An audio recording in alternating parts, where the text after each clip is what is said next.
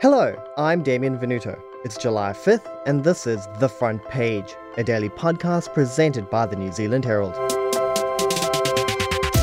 Prime Minister Jacinda Ardern has announced a major new trade deal with the European Union.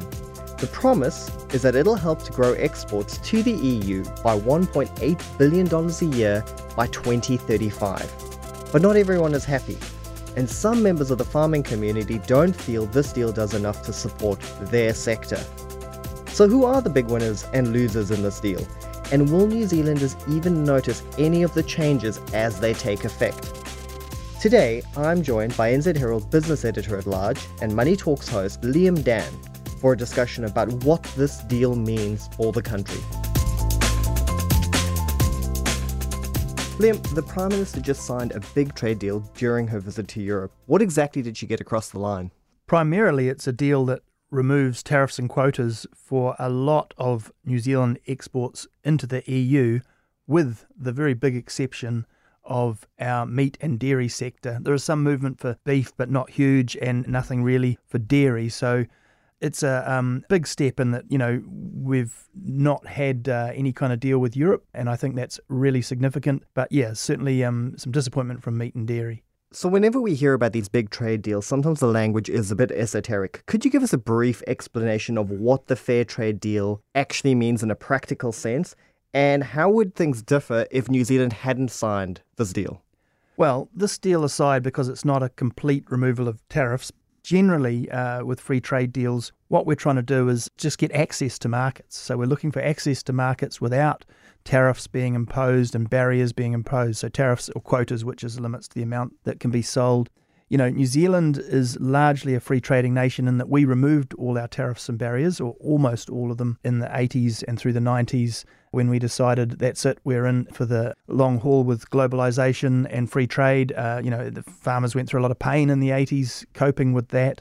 But now when we do a free trade deal like this, it tends to be almost entirely beneficial to our economy because we don't have the things to drop, which makes it an interesting thing to negotiate with an economy like Europe's, which has still got a lot of barriers in place. When you look at this deal, who will be the biggest winners? Probably the industries like zespri, kiwi fruit, wine, and other horticultural areas, the services sector, which means tech and manufacturing, that sort of thing. They have their access improved. So those parts of the New Zealand economy, those exports are very happy, and we're putting out press releases last week welcoming the deal and calling it a great success. But then not everyone in the farming sector is happy. There are some members of that sector that have also expressed some concern about this deal. Our ministers have been telling us we've got to do more and more environmental stuff, animal welfare, all for the right reasons, of course, but we'll get paid for it and be rewarded in free trade agreements. No, nowhere to be seen. Really disappointed. The dairy sector and the meat sector, which is the bulk of our classic farming sector, was not happy at all because they're largely excluded from the deal. It's quite a significant point in this deal, and it makes it a bit of a culture clash, a sort of an ideological clash, because they feel we should have walked away from the deal because dairy and meat is so central to our economy. I think what's happened here is the government has said, well, we're never really going to get a good deal on dairy and meat into Europe, or not in the foreseeable future. We can't let these other benefits go. So they've pushed dairy and meat to one side, which hasn't happened before. So, that's that balancing act that you're talking about, that it's a case of allowing a free trade agreement, but Europe also doesn't want to undermine its own industry within its borders. Yeah, Europe has been fiercely protective, the French famously so, of their dairy sector and their meat sector, but dairy in particular is such a hot potato there. Look, I think there was very little chance of us getting a deal there. I know the National Party and some of the other trade people have said we've missed an opportunity there. That opportunity is like saying New Zealand missed the opportunity to go to the Football World Cup and win the Football World Cup. We might have beaten Costa Rica, but we were never going to win the Football World Cup. We were never going to get great access for dairy in Europe. So we had to make a call. The trade purists, and there are people like, say, Stephen Jacoby with the New Zealand International Business Forum that are not happy with this, which is probably a little bit of a blow to the government because he's usually a huge supporter of all trade deals, but they tend to take a fairly pure view that New Zealand should be holding the line on trade deals that are free and open access and not allowing them to sort of split it the way that it has been split. But I think it's a pragmatic approach from the government that was the right approach. And I think it also, this is the controversial bit from my opinion, sends a signal that New Zealand has to grow the rest of its economy. It can't keep relying on meat and dairy. We kind of know that. I mean, there is a limit to how many cows we're going to get in this country. And so this is a step in that direction. In your analysis, you did point out that we shouldn't be expecting any short-term gains from this deal, that this is very much a long-term deal. Is that where the confusion or the frustration is maybe seeping in here, where some people are expecting those shorter-term gains versus looking at the longer term, looking at where the economy is going?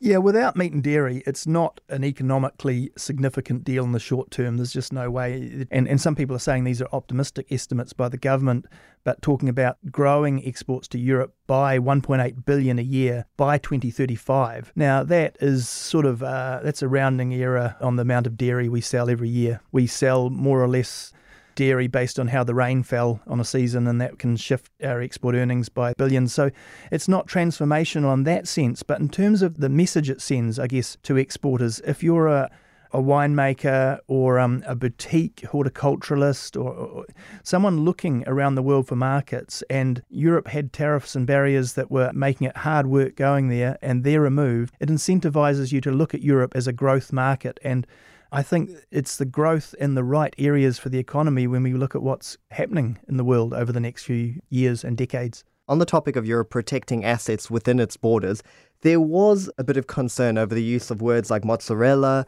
feta and parmesan. Under the new agreement, will we still be allowed to use those words in the local supermarket aisles? New Zealand producers will have to stop using those specific ones. Feta, Gruyere, there was one more there, but they keep the right to use Camembert, Brie, Parmesan, sort of ones that have been conceded as being more generic. This is a debate around region of origin trademarking that has been going on inside and outside of trade deals. In fact, New Zealand has been fighting hard and made some gains in this deal on things like Manuka honey. And so it's a bit of give and take. They've got 9 years to stop using feta and describe it as our own product. There's a lot of growth in things like sheep's cheese out of New Zealand. So that's not an insurmountable challenge by any stretch. In fact, it could be an opportunity. The dairy sector says it's a blow. I think, in a way, it's kind of fair enough. New Zealand needs to sell its own products as its own thing, and it's understandable they're protective of their traditional products. Yeah, and I suppose it does create an opportunity for us to create a new brand out of what we have called feta until this point. Yeah, that's right. I mean, to identify it as being uniquely from New Zealand with its own characteristics, a lot of producers of cheeses are trying to do that anyway because they could see this coming regardless of this deal or not.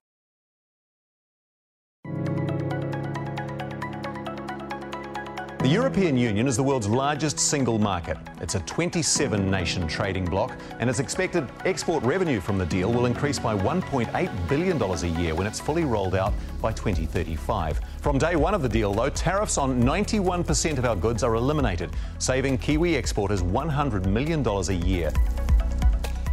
Liam, a lot of this stuff is happening on a very macroeconomic level, but New Zealanders right now are really concerned about the cost of living crisis. Will this deal help in any way to alleviate that problem?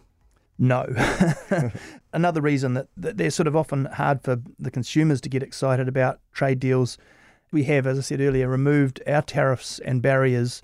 We don't immediately get gains. If we were going to get gains, it would be through the arrival of cheaper French cheese and wine and so on, which actually, I might say wouldn't be such a bad thing, but really they don't have any barriers anyway, so what comes here comes here. The opportunity is there to grow that if people see potential, but if anything, the consumer gains would be in Europe, where maybe they'll get a better deal on kiwi fruit, for example, or New Zealand wine. I mean, it's already pretty cheap wine in Europe, and they won't get the gains on dairy and meat. And again, that is because the dairy sector, for example, when Europe looks at New Zealand, they see our strength in dairy and we're a real threat to them.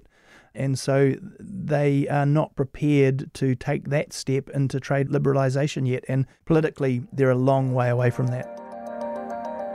As part of her trip to Europe, the Prime Minister also signed an agreement that would allow more Kiwis to live and work in the UK.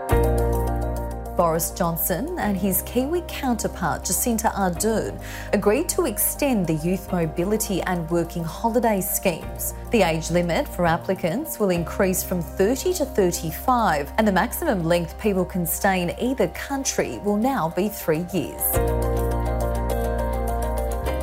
So, is this a risky move given that New Zealand's already facing a worker exodus? Yeah, I saw it was quite widely welcomed, and it is a good thing for Kiwis going over there. If I think of my own experience, I had to come back after 2 years and I probably wasn't ready, but if I'd been allowed to stay 3, I might not have come back. So I kind of think there is a bit of risk there. It allows Kiwis to get more established in professional careers probably than they might have in the UK. We want Kiwis to go out and experience the world, develop their skills and expertise, and then hopefully bring it back. And there will always be pull factors around coming back to New Zealand. It is a risk. There's probably other issues that we should be focusing on about talking about free markets. We need to compete in a global market to make New Zealand attractive for young people and for young New Zealanders. So, things like house prices and the cost of living are going to be factors for Kiwis when they make those kind of decisions, and job opportunities, growing sectors that are creating jobs that actually smart young people want to do. Tech sector, that kind of stuff is hugely important.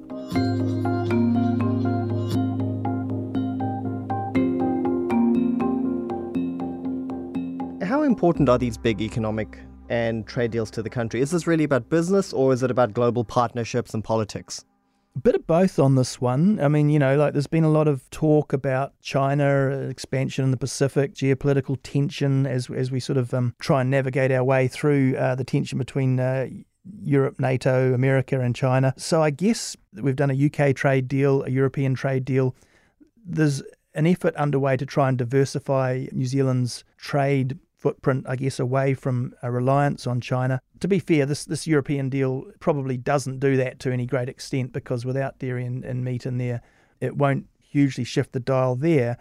The Prime Minister's trip has shifted the focus a bit in that direction. But, look, these things are economically significant as well. I mean, the Chinese free trade deal was hugely significant to New Zealand. I think it's gone from 9 billion of trade with China when we signed it to about 32 billion.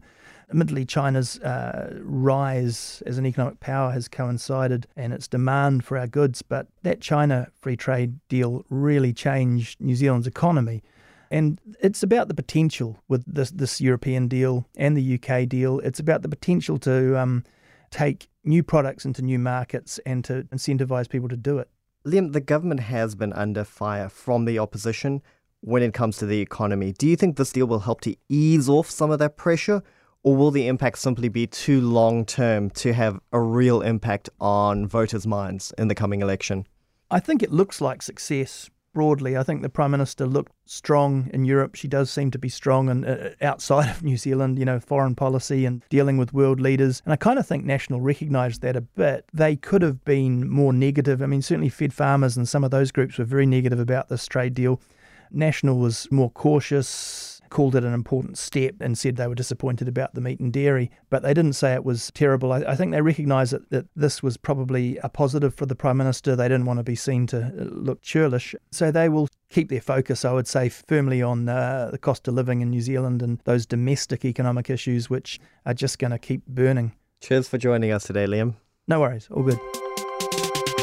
Thanks for listening to today's episode of The Front Page. You can read more about this and other stories in the New Zealand Herald, online at nzherald.co.nz, or tune in to news bulletins across the NZME network. With thanks to our producer and editor, Sean D. Wilson, and executive producer, Ethan Sills. You can follow The Front Page on iHeartRadio or wherever you get your podcasts. And tune in tomorrow for another look behind the headlines.